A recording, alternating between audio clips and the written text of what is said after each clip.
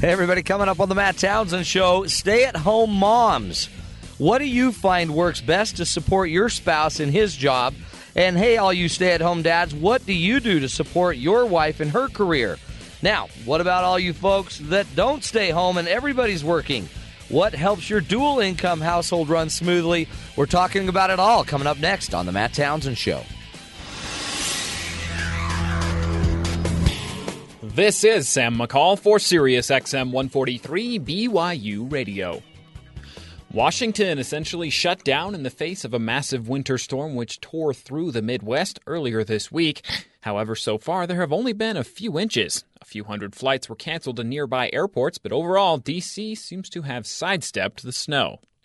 Senator Rand Paul decided to take the would-be snow day as his opportunity to start a filibuster in an attempt to block John Brennan's confirmation as the next CIA director. Paul is trying to bring attention to the drone strike program. David Petraeus, who was the former CIA director, has been linked to Iraqi interrogation camps by The Guardian and BBC affiliates. The camps are infamous for harsh torture tactics used to force confessions from detainees. Maryland's Senate has voted to repeal the state's capital punishment law, putting the state on track to become the 18th in the nation to lose the death penalty. Detroit's Mayor Dave Bing turned down an invitation for the city to put in a bid for the 2024 Summer Olympics. Bing cited long-term uncertainty about the city's financial stability. In world news, supporters of Hugo Chavez flocked to see his coffin as the Venezuelan people prepare to lay their leader to rest. Preparations are already underway for new elections, which are expected to begin within weeks. An armed group has taken around 20 United Nations peacekeepers hostage near Syria and is demanding Syrian government forces withdraw from an occupied city. And Vatican officials are warning cardinals to keep away from the media after several details about proceedings in anticipation of the conclave leaked. All but 2 of the 115 cardinal electors are now in Rome. That's the news to now on Sirius XM 143 BYU Radio. I'm Sam McCall.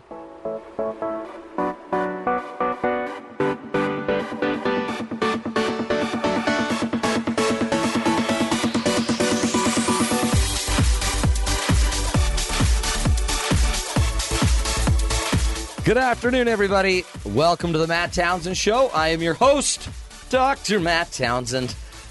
Joining you today with a head cold. I feel like I'm sitting in a garbage can, echoing in my own brain. Welcome to the program, everybody. Today we've got a great show for you. Really, a good show to teach us how to support one another in our own, in our professional endeavors.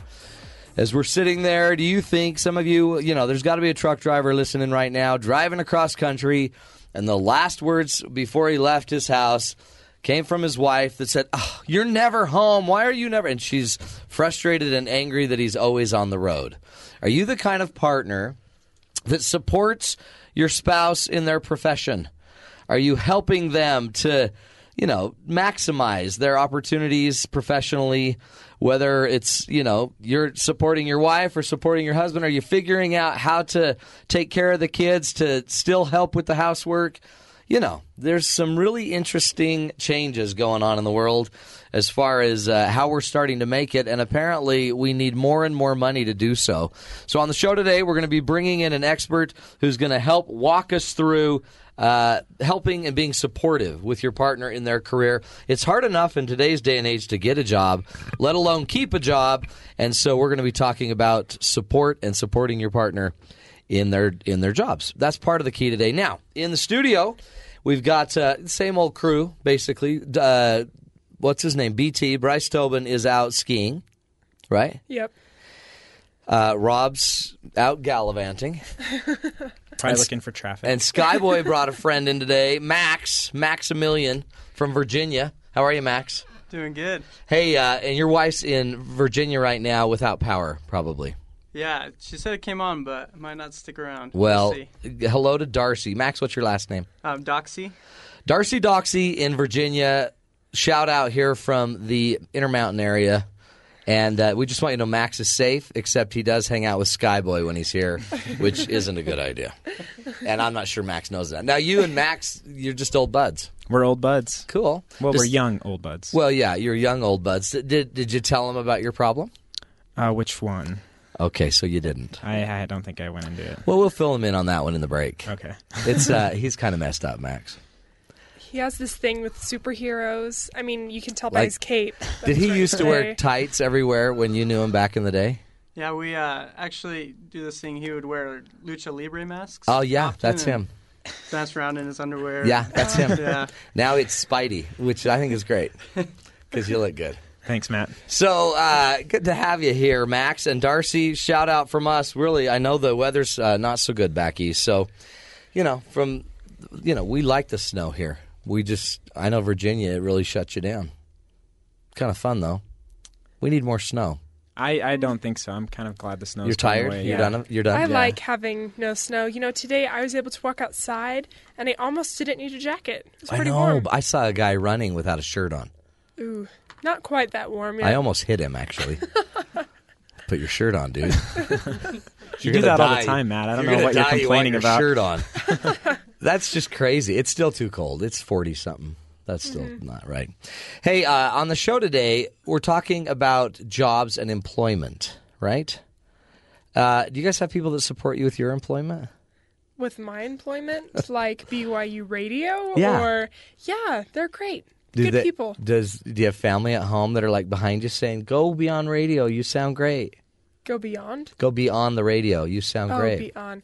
No, actually, none of my family has ever listened to me on the radio as opposed to Skylar with his mother and grandma listening every day. That's not true. I don't think it's every day. It's your grandma Often. Sonia? Grandma Sonia. Love her. Yeah, she's great. So shout out to Grandma Sonia down in Arizona. Mm-hmm. If she's listening. What do you mean? Of course she's listening. Of course she's listening. Hey, Grandma. So this job thing's a big deal. I was raised with my parents divorced, and then I was raised with just my mom. So I was a latchkey kid, okay? Which means I had a key in our Winder dairy box, which is just the dairy box, which is where they put the milk. And it's a very safe place to put your key because nobody would look for your key in the dairy box, right? Of course. So every day I'd get home from school, go get in the dairy box, and I would go through a routine every single day because no one was home. And I would my dog would be right there, always, Buddy. His name was Buddy. And he would meet me by the door. And I felt so good coming home because there he was with his cute little underbite. Okay, looked a lot like Skyboy. And he would just look at me and grin like dogs grin. And I'd hug on him, kiss on him. Then I'd go get the peanut butter off of the shelf above the fridge. And I'd stick my nasty schoolboy finger that had not been washed into my peanut butter. And I would then rub the peanut butter on the roof of my dog's mouth. It was so cute. And then he'd lick it for like a week. And then I was hungry, so I'd usually choose one of three things. I called one a cup of cheese, which is where I would grate cheese into a cup and then I'd microwave it. Oh. I know. It was great. And this was back in the day, by the way, when the microwave sounded like this. And the house would glow, and the power would dim. And you knew you were being radiated, but it didn't matter because it's a cup of cheese. You got to radiate it. So then I just chug my cheese, which is not easy, a big grease wad. And that was one meal. Another meal was the cup of marshmallows, which my mom would get mad about because it would ruin the cups. This explains a lot of about your physique. Does today, it? Matt. Does Yeah. it? Does it? You think? Yeah. I think the I see where you got radiation those affected abs. Yeah, a cup of marshmallow abs, and then a cup of cheese. Or my favorite was to do, and we've talked about this before on the show, was to do the bologna toss, which is where you throw a slice of bologna on the ceiling. You just throw it up there and it sticks. So you can't have like a cottage cheese kind of ceiling, the kind that That are like pokey. Yeah, you can't have a pokey ceiling. You got to kind of have a fairly flat ceiling.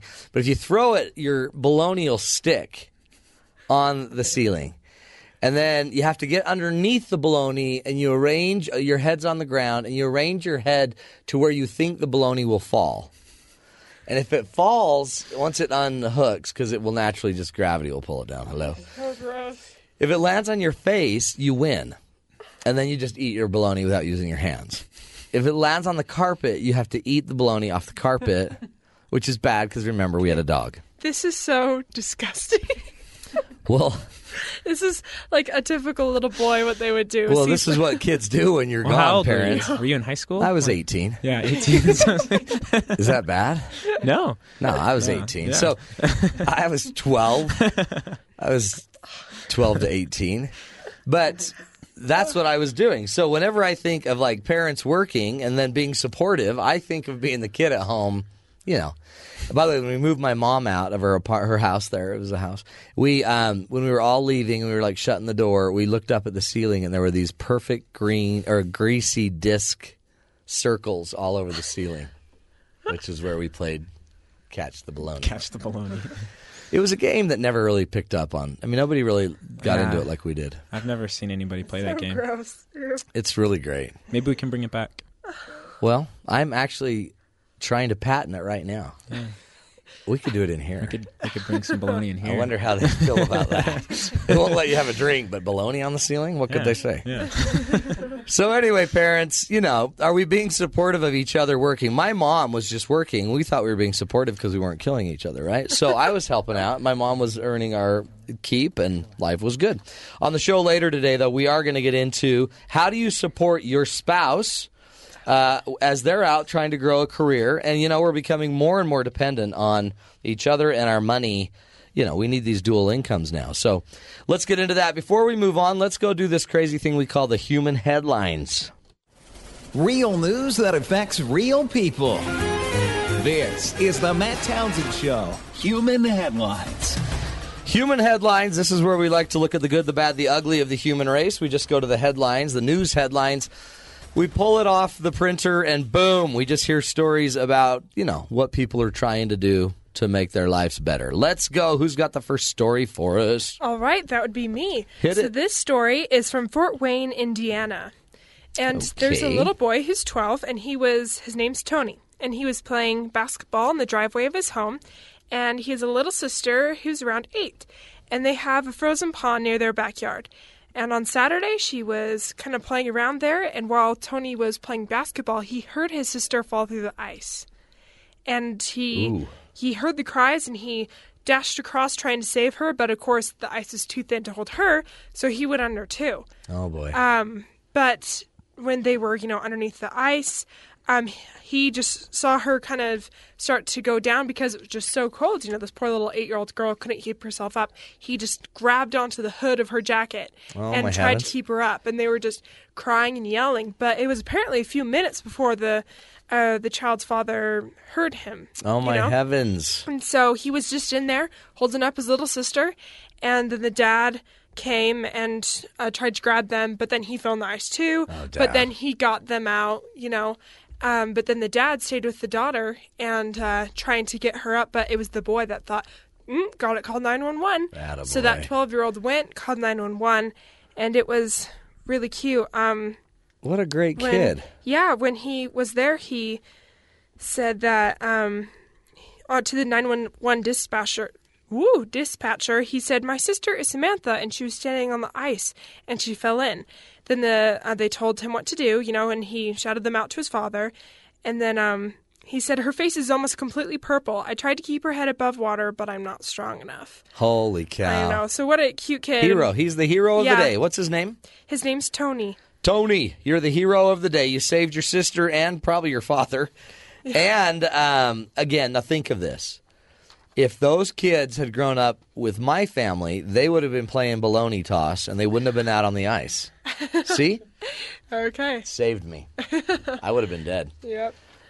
Because that was back in the day. When I grew up, by the way, parents were a lot looser than they are now. They didn't care. We used to ride the gutters down in a rainstorm. When it would rain, all the water would get in the gutters, and we'd just all jump in the gutter and start going down the street. It's not healthy, but it was certainly a lot of fun. Nowadays, they wouldn't let us do that. Parents, they even make you wear seatbelts nowadays. Back then, So nobody lame. cared. I drove all the way to California in the back window of an Impala car. Mm-hmm. That's how little people cared about you. Not only did I have first-degree burns, I guess, I also lost about 20 pounds of water weight. Just dehydrating through the desert. Anyway, lots of fun for me. That's a good news story. So he's our hero. Great job. Way to save your family and your sister. Hero of the day. Who's got another news story? Merritt. I do. It's Ladies' Day. Yeah. So somewhere out in Utah, at the edge of a cliff, there is a 400-foot pendulum swing. Ugh.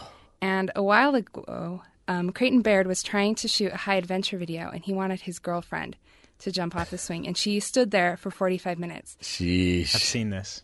It's funny. Did you see it? Yeah. Yeah. So we're going to hear what happened. Okay. I don't even want to jump. I don't want to do it.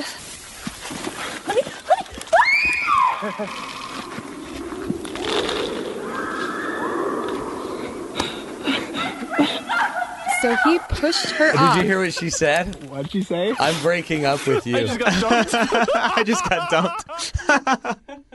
He just got dumped. He pushed her off. He pushed her off. Do you know how many guys have thought of that? But would never dare do it? Did she freak? She did. She said that she was going to break up with him. Was it for real? Well, it wasn't for real, but they did end up breaking up a week later. They For said it something wasn't else. for a different reason. It's not you, it's me. You know, I've got to step in and ask, has there ever been a guy whose girlfriend didn't break up with him after he pushed her off a cliff? Well, I guess you mean a girl that was actually attached to a rope? I don't care, either rope or not. Because you wouldn't need to break up with her if she wasn't attached to a rope. Because I realized the article, you're saying it says they broke up a week later for reasons having nothing to do. It absolutely had everything to do with this. You push your girlfriend off a cliff and then wonder why it creates trust issues. But see, this goes into our topic today. If his job is this shooting of videos in high risk climbing or whatever he does, you know, it's hard to be married to a woman that's like not willing to risk her life for your career. Right?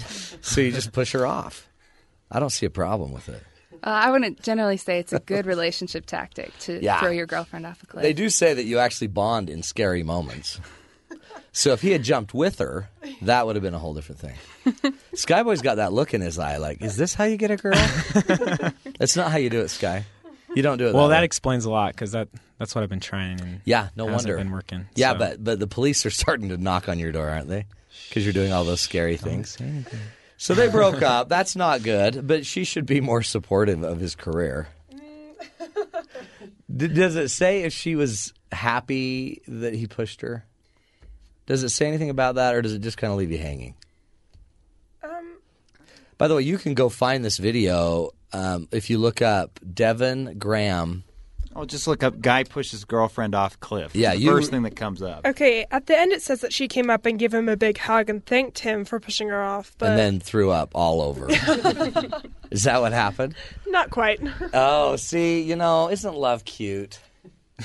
She probably broke up because he gets bad grades or something just trivial. Had nothing to do with that. Highly doubted. Well, interesting. Okay, so supportive. Are you a supportive spouse? Do you support your partner in their careers? Would you jump off a cliff if your partner was a person who makes videos of people jumping off cliffs? No, you're not that crazy, right? When we come back, we're going to get into this topic in depth. How do you support your partner in their career? And we're going to be talking to an expert today trying to help us figure out, maybe a healthier way to do it, how to support them to even get a job, and let alone keep it. You're listening to The Matt Townsend Show. We'll be back right here on Sirius XM 143 BYU Radio.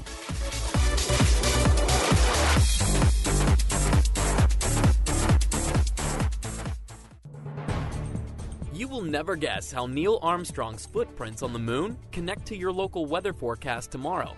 Stay tuned. This is Innovation Now, bringing you stories of revolutionary ideas, emerging technologies, and the people behind the concepts that shape the future. This is a story about unlikely connections and how the pursuit of scientific inquiry can cross strange boundaries. John Lane is a physicist at NASA's Kennedy Space Center. Part of John's job is to think ahead to the time we return to the moon with robots as well as astronauts. His specific task involves figuring out how close we can come when visiting old Apollo moon landing sites without damaging and disturbing them with the dirt kicked up from rocket exhaust. Lane was working on a laser-based moon dust sensor that could warn a robot probe or spacecraft when it was kicking up too much lunar dust, and he needed something to use for testing his sensor. He settled on raindrops as a kind of substitute for airborne lunar dust and came up with an accidental discovery that might make weather prediction more accurate than before. Seems his laser dust sensor can make a very accurate measurement of the size of falling raindrops in midair, something that radar can only guess at. Knowing the exact size of raindrops can lead to better weather models and forecasts. For Innovation Now, this is Buddy Rubino. Innovation Now is produced by the National Institute of Aerospace through collaboration with NASA and is distributed by WHRV. Visit us online at innovationnow.us. What song changed my life? There are a lot of songs that have changed my life. It's a totally brutal question to try and answer. Every musician has that one song that changed their life. Join Tony Award winner Lea Salonga, American Idol finalist Brooke White, and more of your favorite artists as they explore their lives before and after they heard that one song that changed everything. Watch The Song That Changed My Life, Monday nights at 7:30 on BYU TV.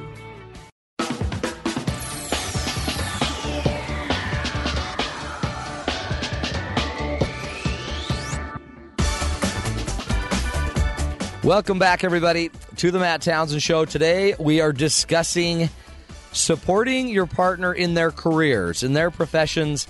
You know, you got to do it. Plus, apparently, it's paying off. Research from a recent Pew study shows that 83% of families today make more than their parents did.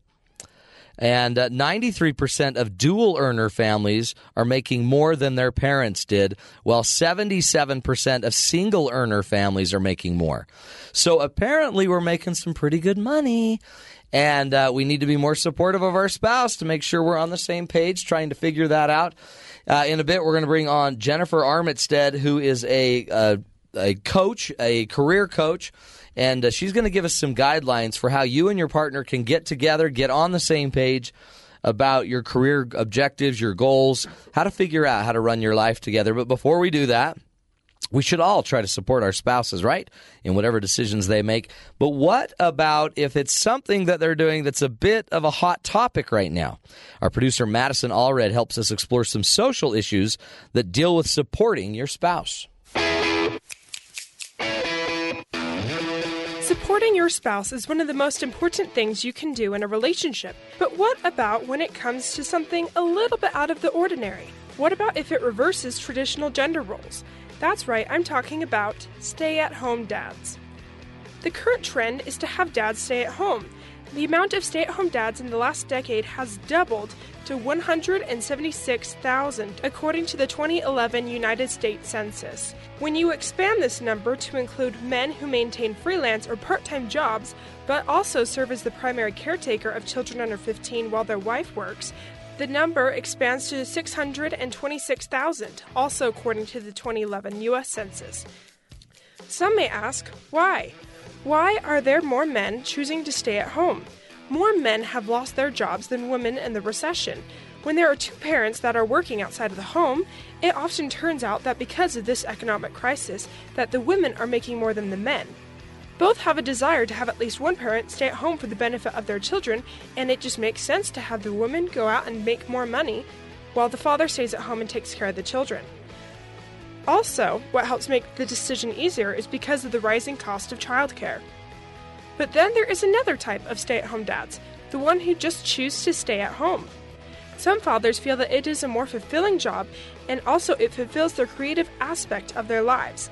Since their time is more flexible, some fathers have been able to develop skills like woodworking, so instead of buying toys for their kids, they're able to make them. Others develop skills like leatherworking, sewing, and even beekeeping. To address this trend, some people are saying that these fathers are coming out of the pantry as they showcase their ability to not only accomplish, but to succeed as the stay-at-home parent. With the first aspect, when the father chooses to stay home, they feel like they're supporting their wife in her decisions and her career success, while they also get to be there for their kids. With the second, when the father chooses to stay at home to fulfill his duties and also to help his children, it can be the wife that is choosing to support her husband's decision to stay at home.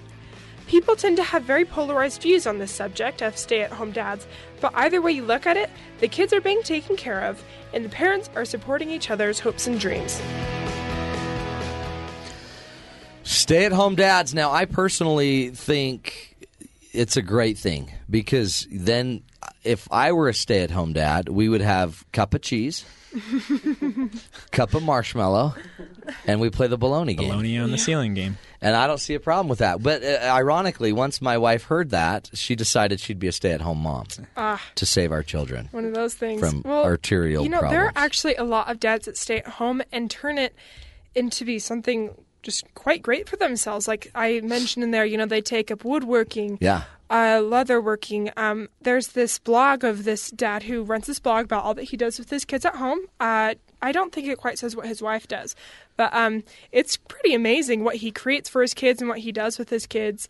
And a lot of dads take up some talents that they wouldn't normally have time to do. I think too we're at an age where they can do that. I mean, there's so many other things we can be doing at home: jobs, blogs. Pushing, you could start a company where you push people off cliffs.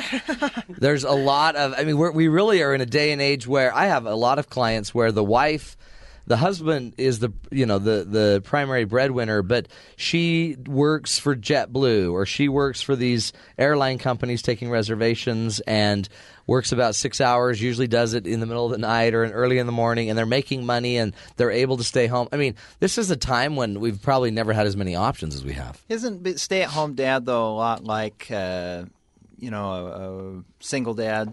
Where single dad's kind of like introducing kids into the bachelor lifestyle, where the little kid grows up thinking a motorcycle and lawnmower engine in the kitchen is normal. It's not a problem. But the problem with stay-at-home dad is then you're taking the single dad environment of the house just being thrashed. Yeah. And then introducing a wife into the equation who comes home tired from a long day of work and now is stressed out because the house is thrashed. Well, that might not be a real stay-at-home dad then, right? I mean, the stay-at-home dad also should take responsibility for the home. I'll get that lawnmower out of there by Friday, I promise. I've been doing a tune-up. Well, also, one of the members of our team, Bryce Tobin, is quite vocal of how he wants to be a trophy husband. He does. Not just a stay-at-home dad, but a trophy husband. Well, and the trophy husband's the lesser-known trophy spouse. And we always hear the trophy wife, where I guess they look like arm candy and everything looks great. But he wants to just beef up, work out, eat bacon-coated something,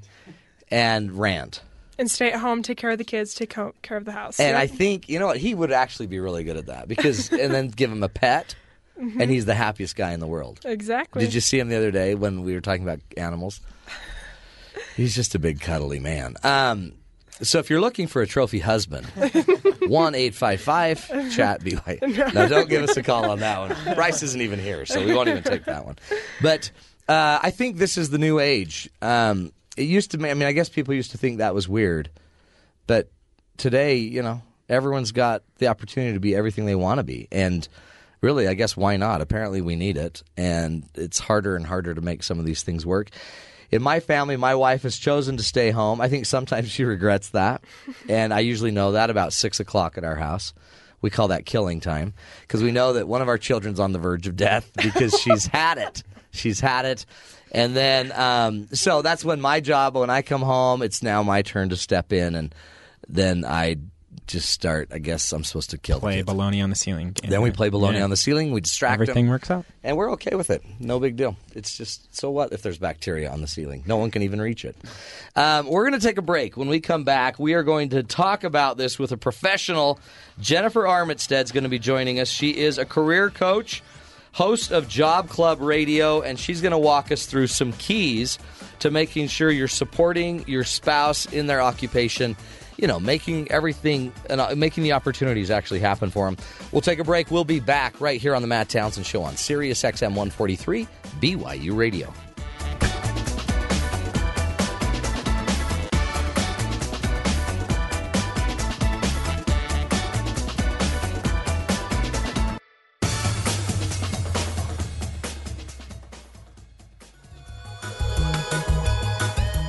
You've just listened to part of our show. Is there anything you're wondering about? Do you have a question you need answered or a thought to share? Maybe you have a story you'd like to tell. Call into BYU Radio during one of our talk shows and chat with one of our hosts. The number is 855-CHAT-BYU. That's 855-242-8298. We'd love to hear from you. Just call 855-CHAT-BYU.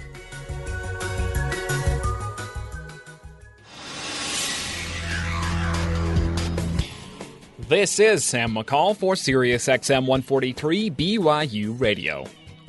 After a massive winter storm forced over 1,000 flight cancellations and cut power to over 50,000 homes and businesses earlier this week, Washington, D.C. wisely shut down before the heavy snow and winds arrived. However, it seems they've dodged a bullet as only a few inches have fallen. Senator Rand Paul decided to take the would-be snow day as his opportunity to start a filibuster in an attempt to block John Brennan's confirmation as the next CIA director. Paul is trying to bring attention to the drone strike program. According to a new documentary from The Guardian and the BBC, David Petraeus, who was the former CIA director, was linked to torture camps in Iraq. When word of the interrogation centers became public, fighting in the country became much more violent. Maryland's Senate has voted to repeal the state's capital punishment law, putting the state on track to become the 18th in the nation to lose the death penalty. Alabama has enacted by far the nation's strictest abortion law, making it illegal to terminate any pregnancy that has matured past 12 weeks. Pro-choice groups have already promised to challenge the law. In world news, an armed group has taken around 20 United Nations peacekeepers hostage near Syria and is demanding Syrian government forces withdraw from an occupied city. Supporters of Hugo Chavez flocked to see his coffin as the Venezuelan people prepare to lay their leader to rest. Preparations are already underway for new elections, which are expected to begin within weeks. And Vatican officials are warning cardinals to keep away from the media after several details about proceedings in anticipation of the coming conclave leaked. All but 2 of the 115 cardinal electors are now in Rome. That's the news to now on Sirius XM 143 BYU Radio. I'm Sam McCall.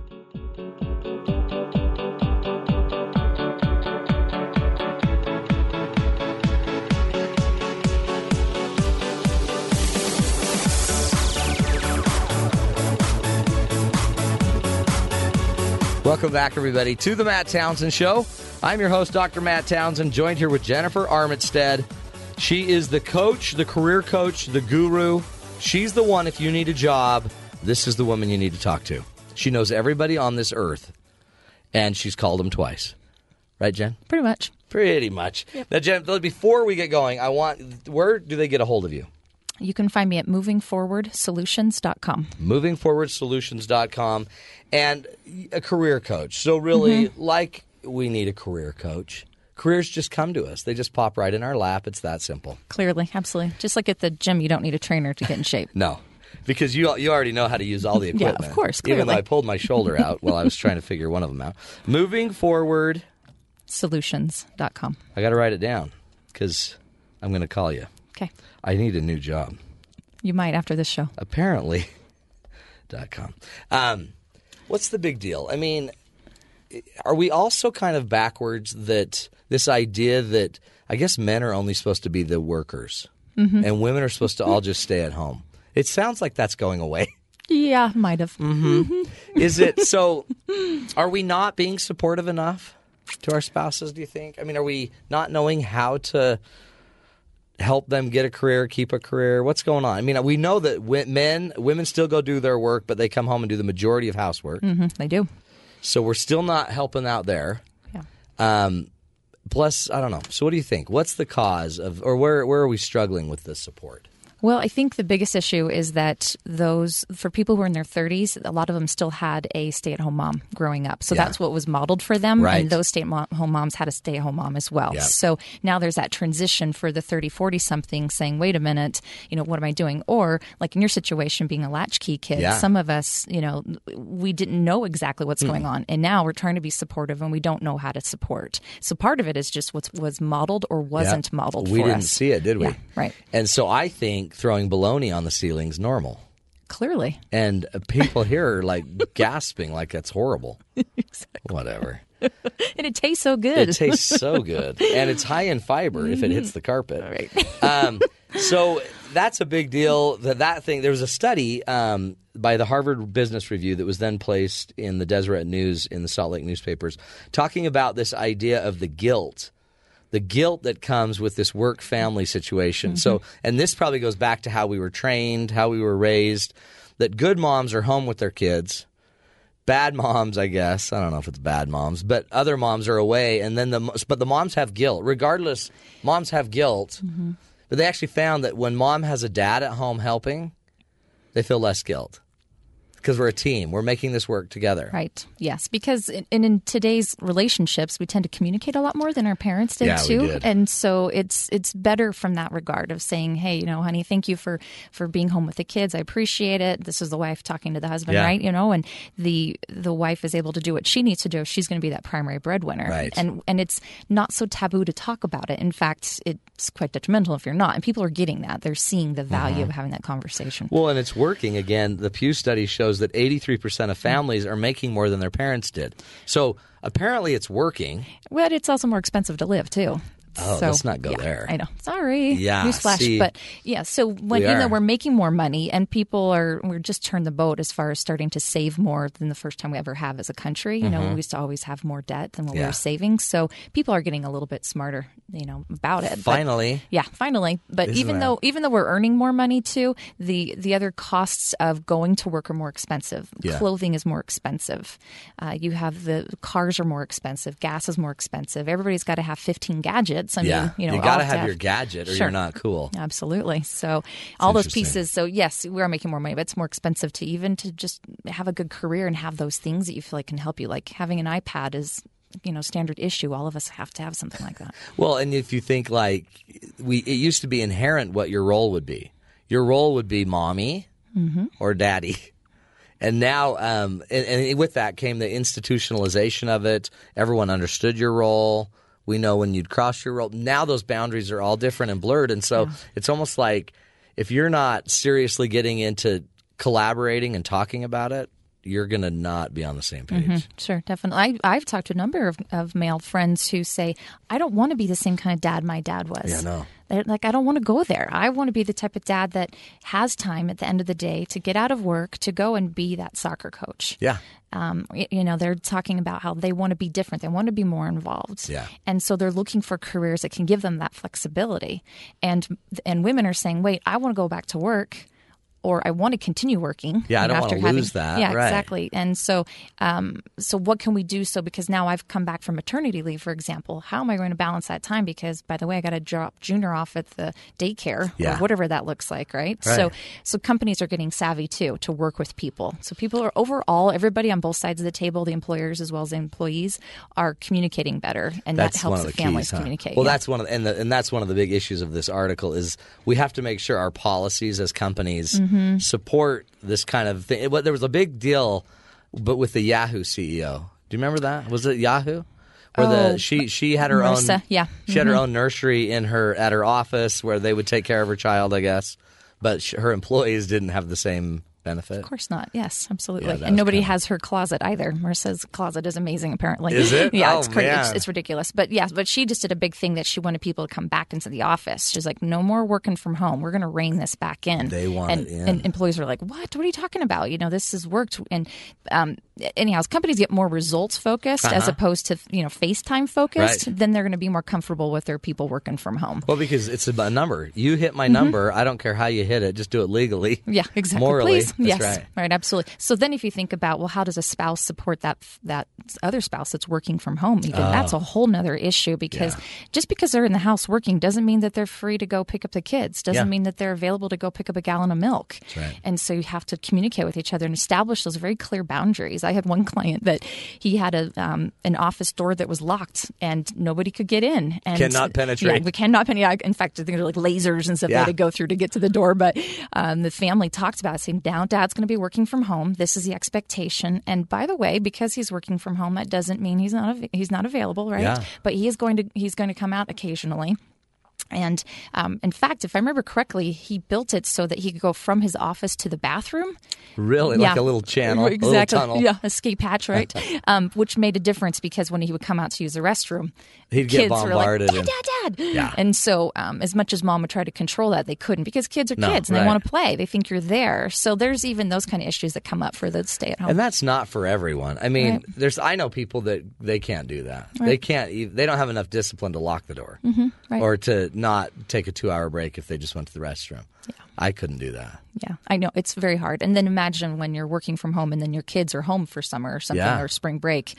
How do you balance that? And so you have to have some clear, defined lines. In fact, I do know some people in those situations, they actually will go to the office because they're like, I'm not going to get anything done. When I wanted to write my book, I had to leave town for 2 weeks. And I just left. It was just better. Yeah. Than me making everyone mad and feeling guilty that I wasn't paying attention. And and you communicated to them, hey, this is what's going on. Actually, I didn't. I just drove away. Nice. How's that working I didn't for call you? for 2 weeks. But you know what? The book's done. So get off my back, everybody. We have more money to pay for therapy now. Yeah, that's right. Now we can fix the family with the money we made on the book.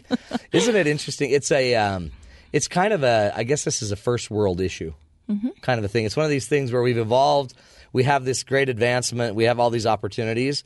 And now we have to learn to even be more adaptable and talk, heaven forbid. Sure. I mean, it's almost like more is needed from our relationship today than years ago. You know what I mean? Because now we have to work through some of this. Because there's a lot of issues, too, with the job. My clients, I have a lot of clients fighting over the fact that you're at work and everybody at work thinks you're great and you just get this big ego because everyone just strokes your ego. And then you come home and I just feel like I'm a nag because I just make you do work. You know what I mean? So there's that issue, which is huge. Sure, absolutely. Right? So, and certainly there's a reality that we're the same person experiencing all these different roles, right? And so balancing that out and figuring out what's going on. And certainly people will look for work as a way to fulfill those things. And so that's if that's truly your situation you just gave, that's going on, there's such a deeper issue. And you as the therapist, there's deeper things that are going on. But that's the what's the word? The effect later. That's that's the wave later that comes over. Well, let's do this. I want to take a break because I want to come back and give you enough time to start teaching us what we should be doing to kind of support one another, right? And get on the same page. Really, it shouldn't be that hard, right? We all like money. We all want each other happy. But somebody's got to make dinner tonight. And it's not going to be me. I'm not. I'm horrible. But you know what? Have you ever had cup of cheese? Something close. It's so good. Have you ever had bologna on the ceiling? No, we didn't own bologna or buy bologna. How about a marshmallow cup? Sorry. I'll give you a little bit of all of them. That's actually dessert. I don't want to give you dessert too early. We're talking with Jennifer Armitstead. She is the career coach. You can find her at movingforwardsolutions.com. And is that right? Movingforwardsolutions.com. We'll be back, and we're going to pick her brain. She's going to give us tools to support our partner in their occupation. You're listening to the Matt Townsend Show right here on Sirius XM 143 BYU Radio.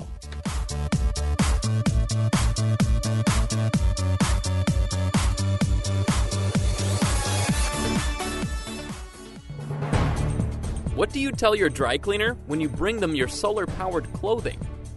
This is Innovation Now, bringing you stories of revolutionary ideas, emerging technologies, and the people behind the concepts that shape the future.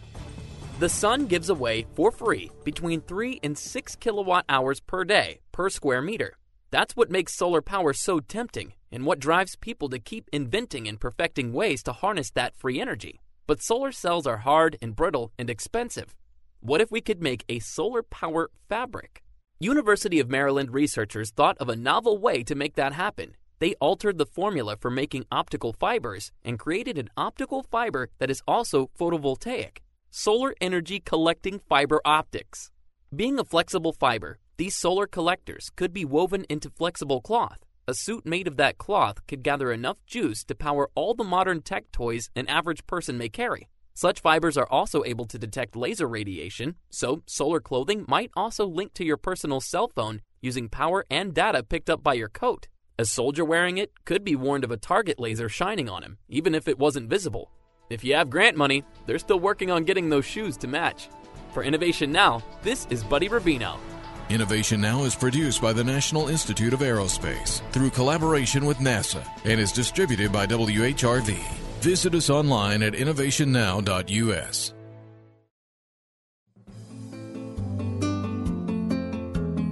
Broadcast from the campus of BYU, the Wheatley Forum brings you topics ranging from fostering integrity to financial security. Join expert researchers and panelists to hear uplifting and motivating scholarly discussions. Tune in to the Wheatley Forum, Wednesdays at 2 p.m. Eastern here on Sirius XM 143 BYU Radio. Talk about good.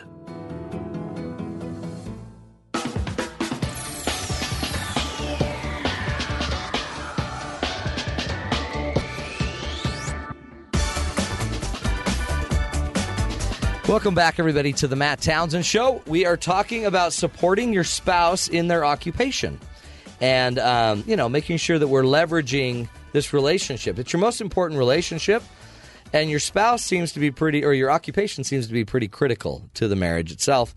So we're joined here with Jennifer Armitstead. She is I just call her the relationship coach. The career coach.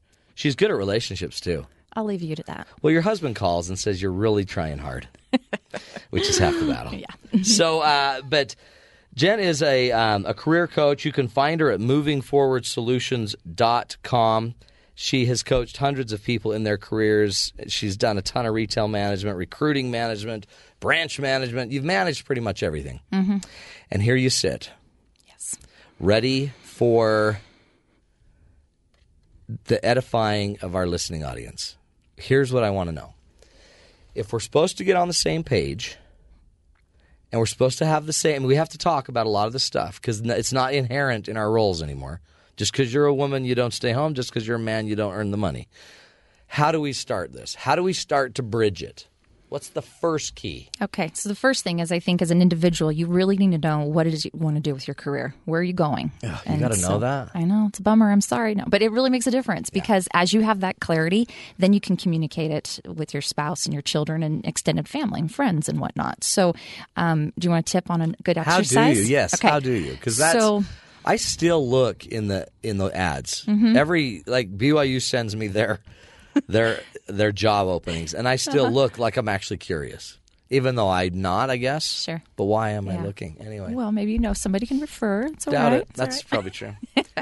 So, by the way, Matt, I think you make a fabulous receptionist. Do you really? Yeah. Thank you. Yes, because your personality is so welcoming. I'm bubbly. Mm-hmm. They call me bubbly. Sure. Although you probably forget about the phone and not answer it. I wouldn't answer it. I think it's overrated. So, clarity on direction. Where you're going. What am I doing? Right. So, the key thing to do is to set aside a time where you can be alone and do this. Okay. And so, how much best time thing do we to need? do, I would say at least 1 hour. Okay. Okay. So, what you want to do is get a pad of paper and a pen. We're going old school. Okay. Good. And so, let the family know ahead of time. I'm going to have this time. Alone. Exactly. Leave me alone. Okay. And ideally, leave the house, go somewhere. In the summertime or even the springtime, if there's like a local park or somewhere you can walk to, go there. Okay. Yeah. And tell the family and say, seriously, my cell phone is not going to be on. Okay. You do not contact me. I will reemerge at such and such time and I will check back in with you. Yeah. And so, of course, if all heck breaks loose, they know where to find you because Right. you're at the park at the end of the street or whatever. Right. So then when you go and you have that time, then make sure that you are able to write down why it is that you love your job that you're doing right now. What is it that really, really attracts you to that job? So Those key start things. with what you love about what you're doing. Right now, exactly. Okay. And then, and as you're going through that, if you say, you know what, this kind of is a bummer. I don't like my job. Then start writing down the reasons why you don't. Okay. Okay. And so just kind of get real about your current situation. And then that's going to give you some insight about what it is that you want to do in the future. So let's say generally you like your job, you're feeling pretty good about things, and educationally you're feeling good and whatnot. And then from there, you can say, okay, well, what's really important to me? And this is what I refer to as your must-have versus your nice-to-have list. Okay. So your must-have might be a salary. There might be a certain percentage of time that you're good with traveling with. You might have key things about a manager that you like working with, or managers' styles that don't work well for you. Right. You know, we all have our different things that help make us successful. That would be your must-have. And then on your nice-to-have list, you might have things like, you know, if I had extra vacation would be great. If I had a paid cell phone, you know, things like that. We're not talking Lear jets. Right, We're not talking, you know, massage therapy 5 days a week in the Not office. that that's wrong. That's, yeah. And Not that we wouldn't want it. Exactly. But be realistic, right? Yeah.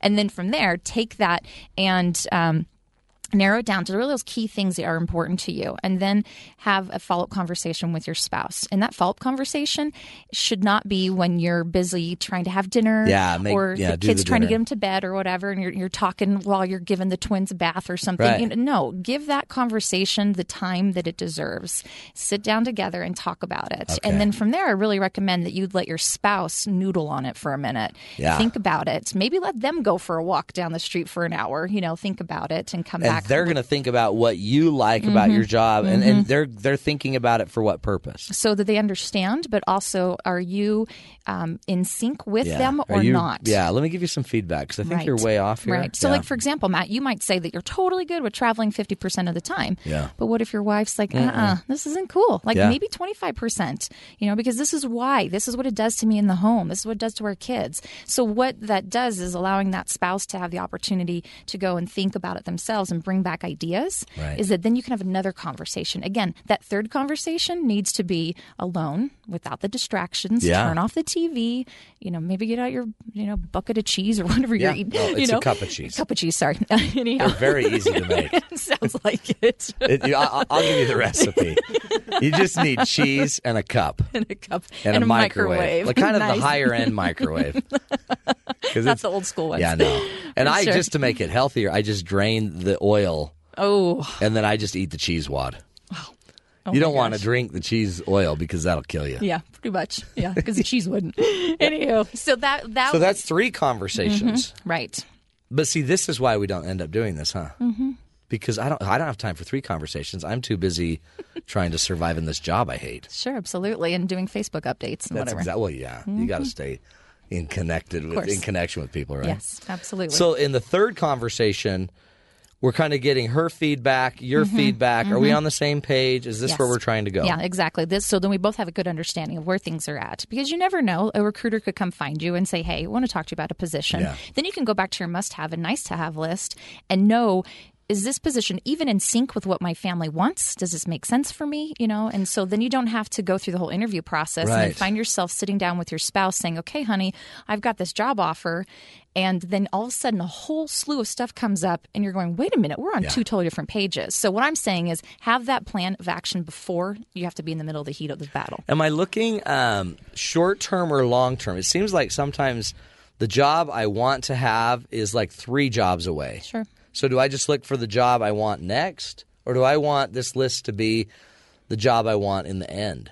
Well, think more career overall as opposed to jobs are going to be the different positions you'll have all along. So I look at career starting from our undergrad years till when we die. Because even after we retire, we might do some church work, some civic work. We might start a nonprofit. Who knows what it is? Yeah. That's still part of your career. So, you can definitely be thinking jobs, forward. But for your must-have and nice-to-have list, if ideally that can cover overall for your whole life, then it'll be a much better guide for you.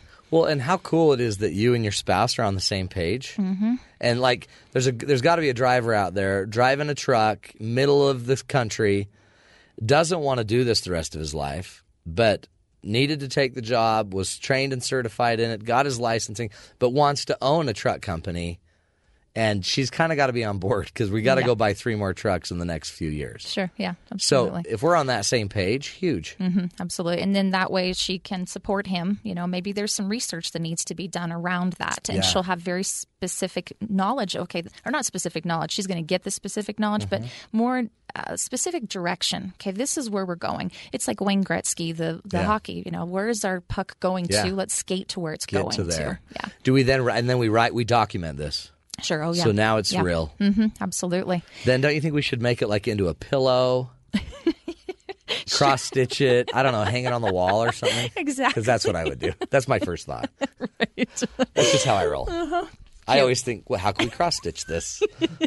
That's what I'm. While I'm eating my cheese. While I'm eating my cheese wad. Yes. That's cool. Okay, so we've got our plan. We're together. We're on the same page. Maybe it's even cross stitched. Then what?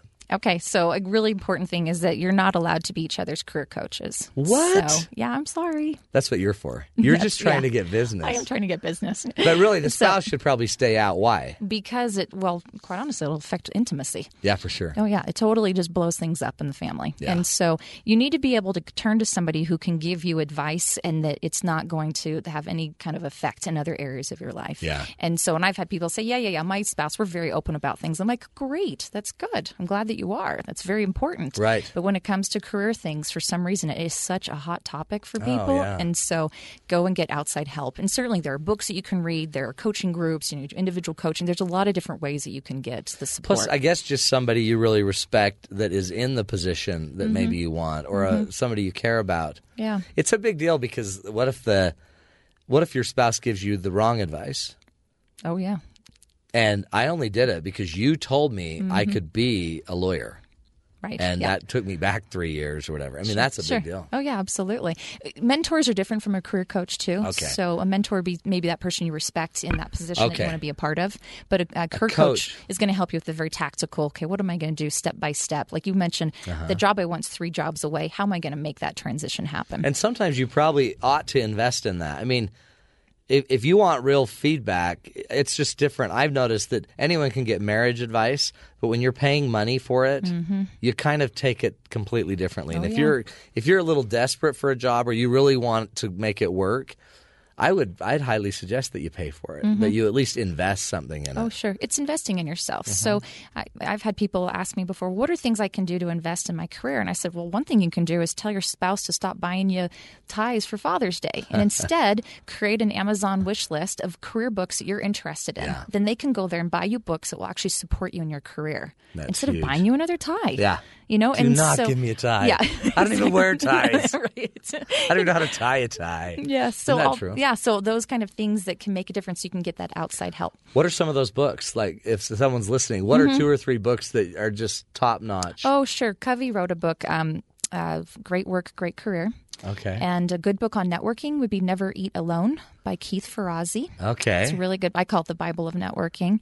And let's see. Another one would be You Are a Brand by Catherine Caputa. She's a branding strategist. She's the lady who came up with the I Heart NY theme. And so Catherine Caputa's book, You Are a Brand, is really good. I'm writing these down. You should be. You might need a new job. You have no idea. Skyboy always looks at me like I'm one show away from losing this gig. I don't know why. 3 books, though, and then what might be interesting is read them together. Sure, yes. And talk some more. And I mean, not talk to coach each other, but make that be part of our thing. I mean, there's a lot of jobs now just in home businesses and things like that. You have more opportunities than ever, it seems like, to find a career. Oh, yeah, there's a million options. I mean, think back to our grandparents' time. You were like going to be either the town doctor or a nurse or a teacher or a farmer. Yeah, or the blacksmith. Yeah, or blacksmith. Yeah. And so, you got to be one of those. Yeah, exactly. We all need blacksmiths now. That's right. And so, but the point is that now we're in a situation where there are way more options. So, I mean, to put it into context, back then we called it the Industrial Revolution. Right. Now it's the Knowledge Revolution. Yeah. So things more knowledge-based. And so we have so many more jobs. But the reality is that before kids graduate from high school, there will be new positions that are created. That they had no idea when they were a freshman in high school. Oh, yeah. But by the time they're a senior, there'll be something new. So here we're asking kids when they're 15, 16, hey, what college do you want to go to? What job do you want to have? They don't even know. They can't even begin to fathom what it is in the future. And then the same thing happens again when they go to college. New jobs are being created even while they're in school. Oh, man. So we're constantly a step behind in those ways, trying to figuring out. But, there's a ton of options that are out there. Man, see? You're just full of ideas. That's why I'm good at what I do. Okay, you're way good. We're going to come back. We're talking with Jennifer Armitstead, and she's going to help us. She is the career coach. You can find her again at movingforwardsolutions.com. We're going to come back with a couple more ideas for what you can do to get on the same page with your spouse, how to support your spouse in their career. You're listening to the Matt Townsend Show right here on Sirius XM 143 BYU Radio.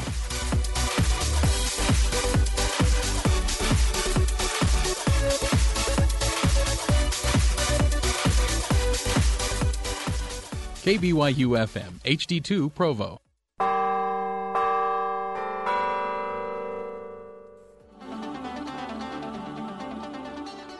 Start your morning right by listening to Marcus Smith and the Morning Team. With news, current events, entertainment, and lively conversation, the morning show is here to kickstart your day. The movie will be better than the radio. No. The radio is always best. The radio is always best. Join Marcus and the team for the morning show. Weekdays at 9 a.m. Eastern on Sirius XM 143 BYU Radio.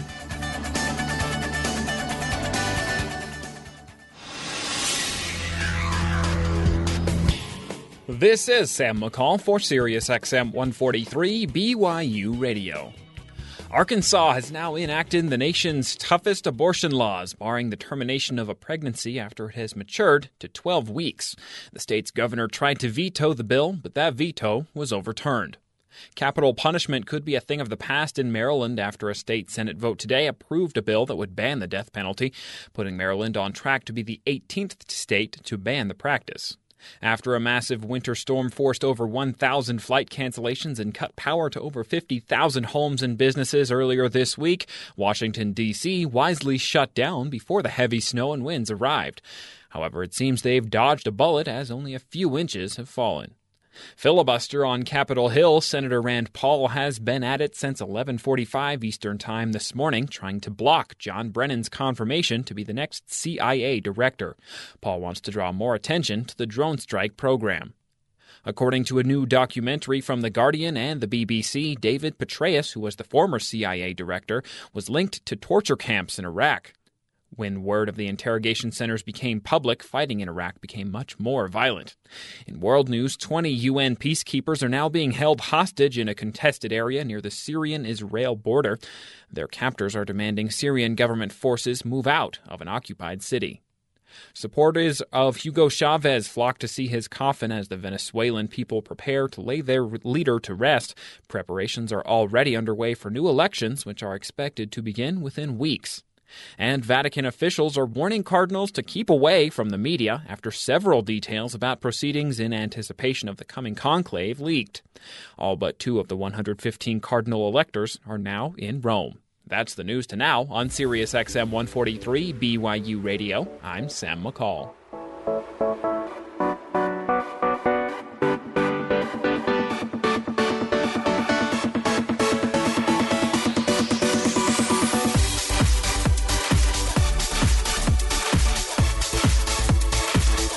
Welcome back, everybody. Today we are talking careers and how to support your spouse in their career. It's a big deal. We've got Jennifer Armitstead with us. She's a career coach. Really, she's a blogger. She's the host of the Job Club radio show. She's a thought leader on Twitter. You can find her on Twitter at CareerCoachJen. And she's a blogger contributor for Forbes, Examiner, Fresh Transition, and Blog Notions. Do you like blogging? Mm-hmm. That's kind of a new job for you. I mean, that's the job that didn't exist a few years ago. Oh, yeah, absolutely. It's huge. Mm-hmm, for sure. I like it. Yeah. And in fact, if you think about all the mommy bloggers that are out there, yeah, there's some of them making some really good cash, and their husbands don't have to work anymore. These YouTubers, I know people making coin on YouTube. That's crazy. Yeah. That's why they're pushing their girlfriends off the cliff. Easily. Because there's a lot of money to be made. Yeah, absolutely. And you don't have to marry her. That's exactly right. That's the fastest way to get rid of your date. Yeah. Tie her to a rope and push her off a cliff. Then she'll never want to date you. Right, Skyboy? Yes. Are you learning? I am learning a lot. Are you learning about careers? Yeah. So you need to go home with your wife and sit down and make a plan. Okay. Should I get a wife first? I would start getting a wife. Okay. Then I would go home. I would get a wife, get married, go home, make a plan. And cross-stitch it and put it on the wall. Cross-stitch it, put it on the wall. Don't be her coach. Don't you dare. Okay. Don't let her be yours. Okay. I'd call Jennifer. Okay. Let her coach you because you're going to need help. Okay. Getting a job when we're done. I'll write you a letter of recommendation. So, Jen, what do we do? Okay, we've got it. We're not going to let our spouse kind of lead this. That's kind of just safe. That's just smart. Get a pro on the outside that can kind of guide you. By the way, what will a coach really do? I mean, do I pay you to be like my agent? Is that what a coach does? Do you get me a job? Do you guarantee you'll get me a job? Is that kind of how it works? No, it's different from a recruiter. Sorry. Darn it. Yeah, I know.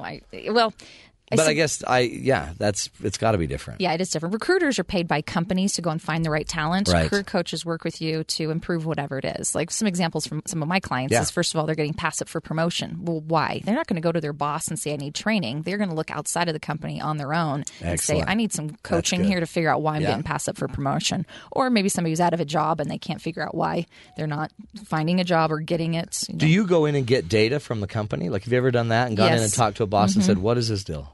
Right, absolutely. There are companies will bring me in to do coaching too because they're not understanding what's going on. That's smart because they want to promote their people. Sure, absolutely. There's a lot of money there, right? Or they're bleeding good talent, and so they need to stop that, and so they'll bring me in to find out. That's big league. You're like hugely famous that way, because really, as I think of it as a boss, you can lose a lot in one firing, and you can cost a lot in one hiring. Yes, both. Yes, and you need to know kind of both ends there, don't you? Okay, what else should we do as spouses with each other?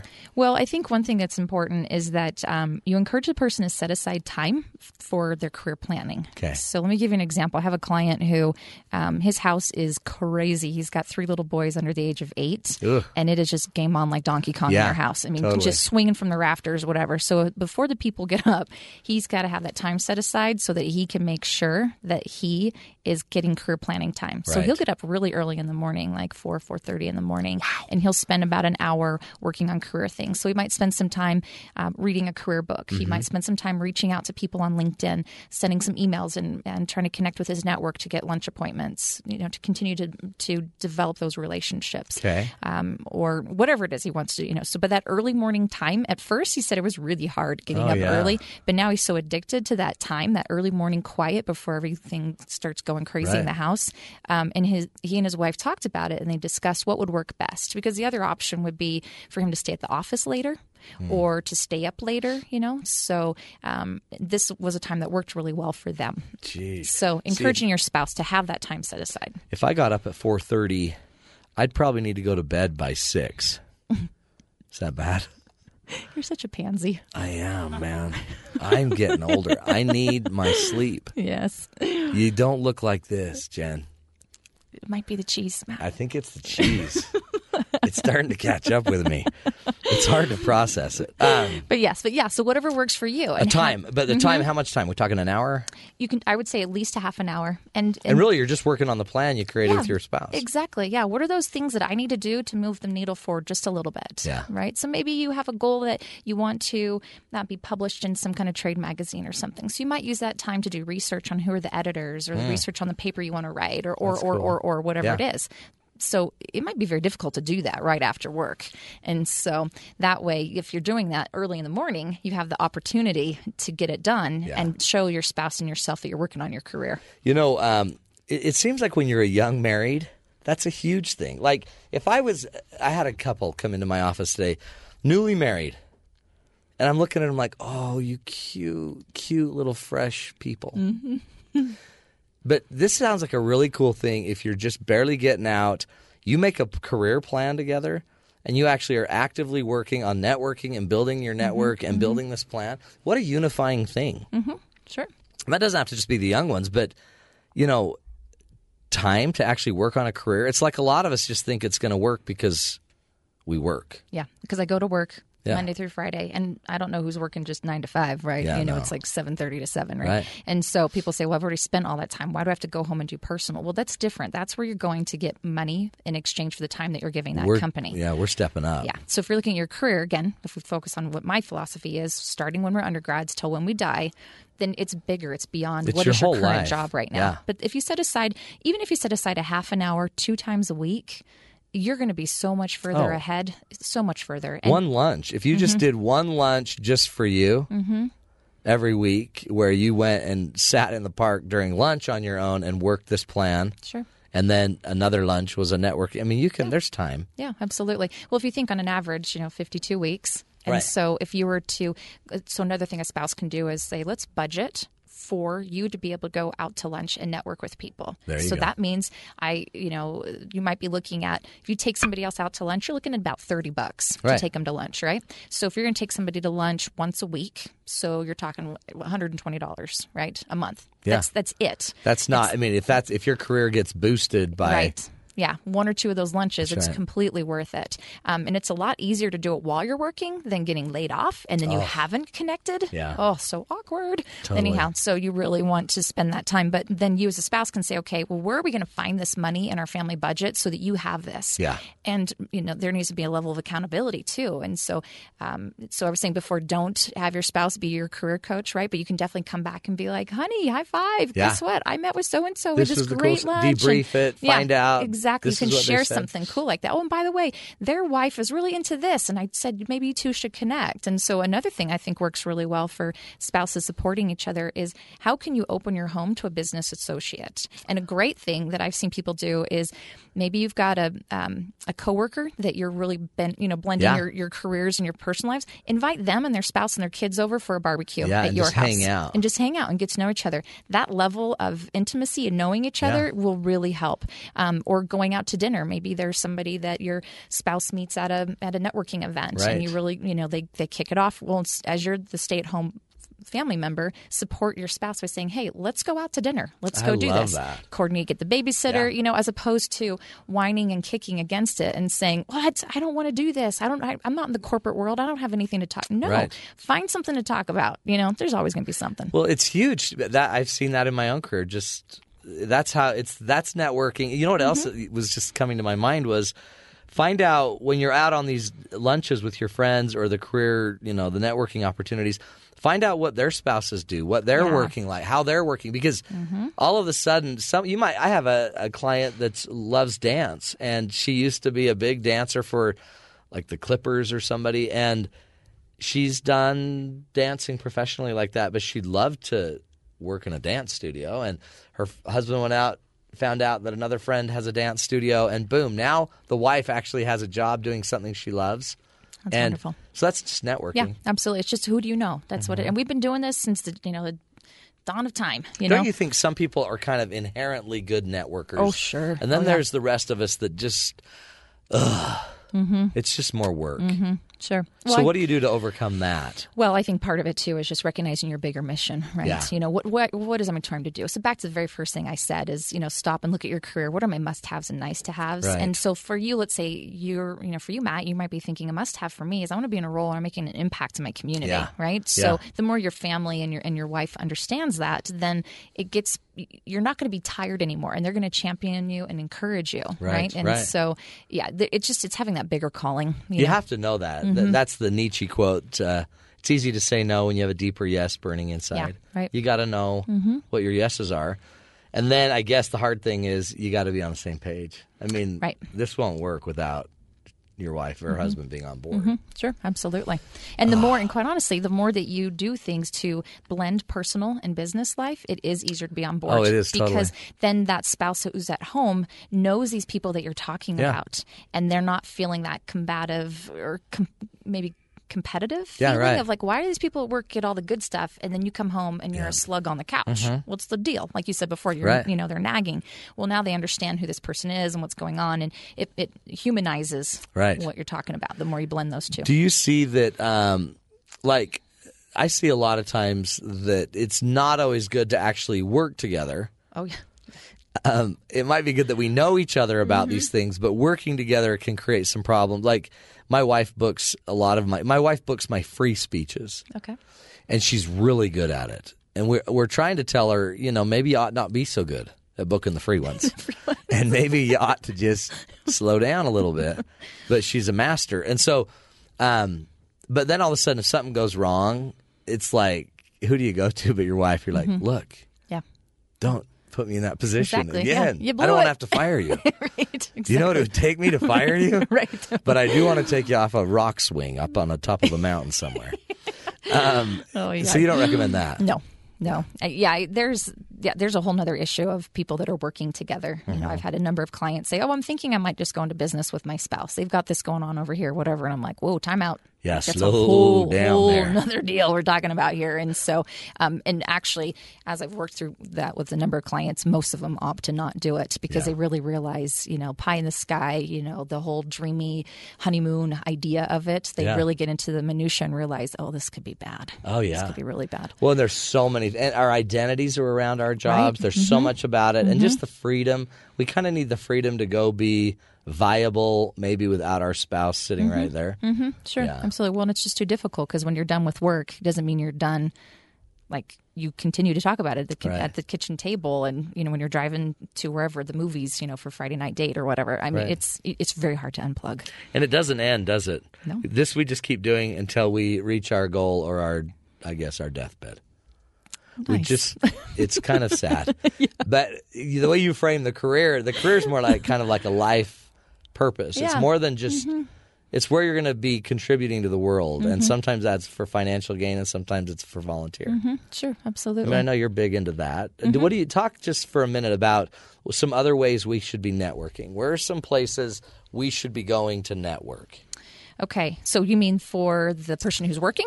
Yeah, we were just talking about just a simple kind of like an alumni group. Sure, yeah. And bring my wife to an alumni group, and all of a sudden we're networking. Right. And it's just those are for anybody that's been to a university or probably any trade, any group or organization has some alumni group. Sure, absolutely. They're going to have some kind of booster club or something. So those are great ways to network. Yeah. And then that way, then your spouse will start to develop their own friends there as well, and they're going to look forward to it. I know a number of stay-at-home moms that love going to those business things because it gives them a chance to actually do their hair, do their makeup, get dressed up. They're like, yay, I have a reason to put nylons on in the middle of the week. Well, Skyboy says that every day. We need to tuck Skyboy. He's a great kid. So anyhow, but then yes, absolutely. So go and do those things. Or you could look at specifically like a trade networking group. So if you're an accountant, to your group, So what are those networking groups specifically for accountants? For somebody, and that could be for it could be for nurses, it could be for lawyers, it really can be for anything. It's just getting out there. It is, definitely. I'm seeing a definite change for the stay-at-home moms that we're doing like the mommy book clubs. And so they get together and they'd read whatever teen novel, pick a werewolf, vampire, whatever. Right. I'm seeing them change from that to saying, wait a minute, if we're going to read a book and we're going to take time to talk about it, why not talk about something that actually has some value to it? Yeah, family finance or something. Right, Yeah, exactly. Something. Even for them, read that Never Eat Alone book about networking and understand then, okay, how can I support my husband as he's networking? What a great idea. Yeah, so you can use that. You're already going to read the book, and maybe you don't do the business book every time. Maybe you do that quarterly, and then the other books you can do the candy ones. And then husbands can do the same thing by reading a vampire book. Clearly. Do you know what I mean? Yeah, absolutely. Because if I brought, actually, my wife's not into vampires. But if hey, hon, let's talk about vampires. It wouldn't work. Yeah. Well, another thing for networking, does that give you enough? No, yeah, but those are good if you got more. So, I was going to say is that sometimes the online part of networking, so LinkedIn and Facebook, I'll see families that will have like Bob and Sue Smith is the combined Facebook account or whatever. Right. And so Sue Smith is on there posting pictures of the kids, with whatever smeared across their face or whatever. And that's all fine and dandy. And then every once in a while you see Bob post something. It's like, what? Bob needs a job. Right. Bob needs a job. His kid's got stuff smeared on his face. And so I know everybody's got their own reasons for that. I really think you should have your own accounts. I agree, too. Especially professionally. Professionally, it's just so much better. And then on LinkedIn, definitely need to have your own account. And by the way, newsflash people, on your LinkedIn account, do not put your picture with you and your family. And How about with me, like in a tight shirt, showing my abs? Okay. No, keep it professional, right? Keep it professional. Because you're like, whoa, that's I was not... thinking about the gobs of cheese. Yeah. Man, I don't know. But don't tell anybody about my gobs of cheese idea yet, because I'm going to try to patent it. Okay. It's Matt. Oh, it is? Yeah, sorry. We're on the radio. Oh. Cheese ball. That's what we're calling it. Cheese ball by Matt Townsend. Don't you think that'd be good? Yeah, I think we'd be good. New band. I there think you go. I'm hungry. So snack. Sorry, Matt. Oh, yeah. But the LinkedIn stuff, you can absolutely connect with people. And I will say this, though. Do not have your spouse run your LinkedIn account for you and get connected to random professional people. It can just blow up for you. Like how? What do you mean? That's interesting. So, for example, people will say, okay, well, my spouse and I share our passwords, which is all fine and dandy, right? But then if you're talking, saying, hey, it's time for me to find a new job. And so the spouse is like, great, well, let me do some research for you. Okay, some research is okay, but don't do any outward reaching out to anybody. For an example, one time when I was in a recruiter seat, I called this guy and said, hey, you applied to such and such position. And he said, I did? I said, yeah, you did at this time and this date. And he's like, oh, yeah, my wife sent that for me. So his wife had found positions and was submitting his resume. And I'm she's trying like, to get him a new job. Oh, brother. I'm like, in what another are you doing? state where there's a beach. Right. Exactly. And I'm like, what is going on? I'm like, this is really bad. That's and interesting. So, and he's like, well, she wants me to make more money. And so I told her if she wants me to make more money, she's got to find me a new job. Oh, that's crazy. So you know how that was going down at home. Money grabber. Yes, absolutely. So some of those things, be careful. You know, Yeah. still own your Talk. career. Do your Yeah. things that you need to do. Use these things wisely, you know. And so just be smart about it. Jen, you're great. Thanks, Matt. Golly, I'm going to call you. I need help. So we're talking with Jennifer Armitstead. You can find her, by the way. If you need a coach, a career coach, she's your one. Find her, check her out at movingforwardsolutions.com. She's got it all. You can that's a website. You can they can read all about you. They can see everything you do. Right. Yes. It's good stuff.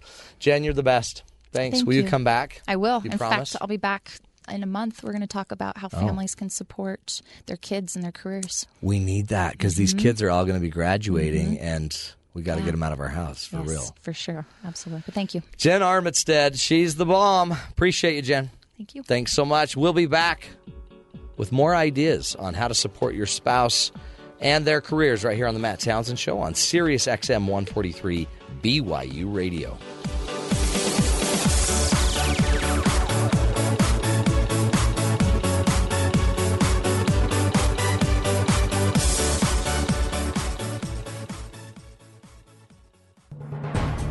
Everybody's got a story about a ride-sharing experience, but we're pretty sure we have your story topped this time. This is Innovation Now, bringing you stories behind the ideas that shape our future. After about 2 years, a tiny breakthrough satellite is retiring, but it's led the way to making orbital science more practical and affordable than ever before. It's called FastSat, and it earned that name in several ways. FastSat was built in record time, from off-the-shelf parts, to prove how affordable and capable you could make a satellite. Construction was inspired by a schedule change in launch operations. Due to a cancellation, there was room on board an upcoming Defense Agency rocket mission to carry along to orbit a small, separate payload. But could NASA's Marshall Center and the DoD design and build a brand new 400-pound satellite in just 14 months? FastSat lifted off from Kodiak, Alaska in 2010 inside a special dispenser collar that was part of the booster rocket. This collar can hold and eject 6 mini-sats like FastSat, letting them hitchhike to orbit. FastSat held 6 experiments, including a tiny nanosat that was launched from FastSat to test solar sail designs. Marshall's FastSat concept inspires the CubeSats of today, showing how to explore bigger by going smaller. For Innovation Now, this is Buddy Rubino. Innovation Now is produced by the National Institute of Aerospace through collaboration with NASA. Visit us online at innovationnow.us. Let Julie Hanks help you. Whether it's a parenting question, a mental health question, or about balancing your life, Julie wants to give you advice. Catch The Julie Hanks Show Tuesdays and Thursdays at 3 p.m. Eastern. Submit your questions for Julie by emailing julie@juliehanks.com or by calling in live to the show at 855-CHAT-BYU here on Sirius XM 143 BYU Radio.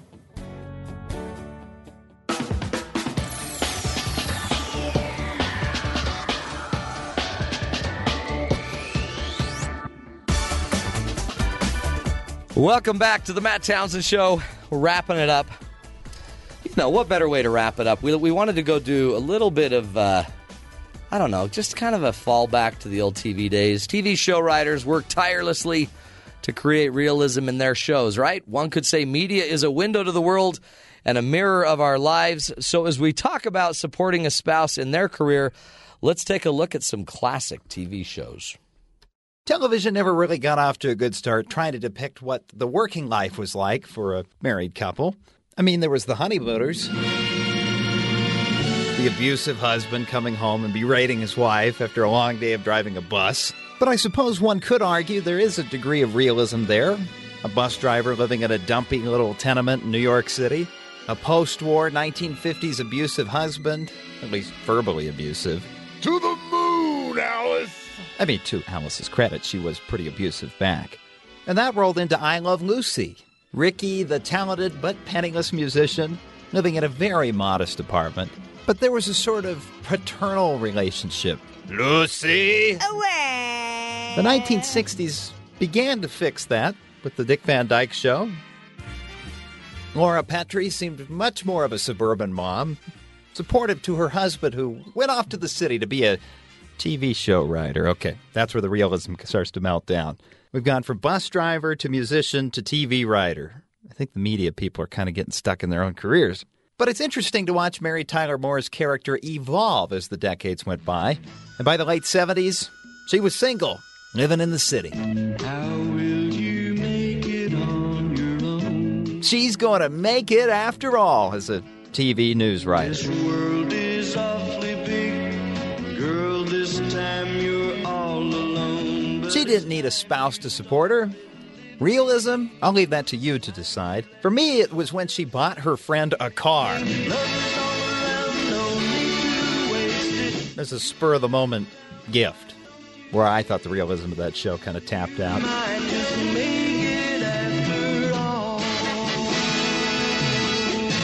The Mary Tyler Moore Show was kind of like My Three Sons, only if it had been My No Children. I guess Fred McMurray and My Three Sons did have his dad living in the house kind of helping him out. And he had his three sons. And to be fair, it was an older show than Leave It to Beaver. And I'd argue My Three Sons was probably more realistic than Leave It to Beaver. I mean, come on. The mom wears pearls to dinner every night. There seems like a serious disconnect from reality there. But the whole show kind of has this vibe to it that just doesn't seem right. Gee, Wally.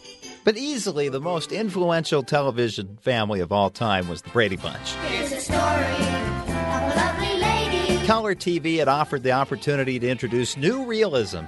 And sadly, this show was probably the least realistic of them all. Oh, come on. A guy with three sons happens to marry a woman with three daughters. Ouch, my nose! Of a man named Brady. I realize they're quite a bunch to take care of, and it's an awful lot of work for the mom. But they hired a live-in housekeeper? I've known a few architects, and there is no way Mike Brady was making that kind of money as an architect. Unless he was designing mansions for the mob. So what does this have to do with supporting your spouse? I have no idea. But the important takeaway message is, television isn't real. What? It's not. What? Television's not real? Are you telling me Gilligan and the professor and Marianne were not really stranded on an island? Well, to be fair, they didn't work either. I hate that. Hey, by the way, architects in the 70s probably made more money than they do today in California. Was that a hot profession back then? Oh, yeah. It seems like now everybody, I have these friends, they go, you know, the same kind of mentality they'd have about wanting to go to art school. It's like, I want to be an architect. You know, and yeah, it's now kind of a like, dead end. You don't want to do that. That's a dead end job. You'll never make any money. But there are, architects make money, right? And I really liked your Marsha Brady got hit in the nose with a ball. Ouch, my nose! That was weird because everyone was expecting to hear the actual voices, but we don't have the rights to use the voices. So you actually made every voice up. Yeah. To the moon, Alice. Yeah, that's the name of the honeymooner's wife, right? Alice. Yeah, Alice, I think it was. That's a little view behind the curtain, a little radio magic. Yep. We just lifted up the. Anyway, not exposed just how terrible it truly is. Well, good job, kids. So, are you now motivated to go find a spouse that you can share and support each other's careers? Yeah. Isn't it exciting to think that with a spouse, you guys could easily double the income you're currently making? Well, probably. How does poverty line work? Because at first I thought, well, this would be great. With a second income, I could escape the poverty line. Yeah. But then don't they recalculate the poverty line because now you have two people? Yeah, they do. So then you fall right back into it. So the key would be to marry somebody that's not below the poverty line. Marry somebody that's like way above it. That's your challenge, Rob. We're going to leave you with a challenge for the day, Rob. You go find somebody that's independently wealthy. She's going to be very disappointed with my earning potential, but... You know what? It's not about your earning. It's just You just need love. All you need is love. That's all you need. Money helps. Love is all you need. I'm about to sing. Thanks for joining us, folks. We hope you've learned something on the show about cooperating, being there for your partner. Remember, Jennifer's advice, we need the network of people. Alone, we're just floating alone. But with a spouse, with people around us, with a network, with a bunch of friends, we can do a lot of great stuff. We can move the mountains. That's why we have this radio show. Thanks for listening to us. We hope we've given you something positive to look at in life. Even more importantly, we hope we've given you a leg up in your families, your careers. We'll be back tomorrow with more ideas right here on the Matt Townsend Show on Sirius XM 143 BYU Radio.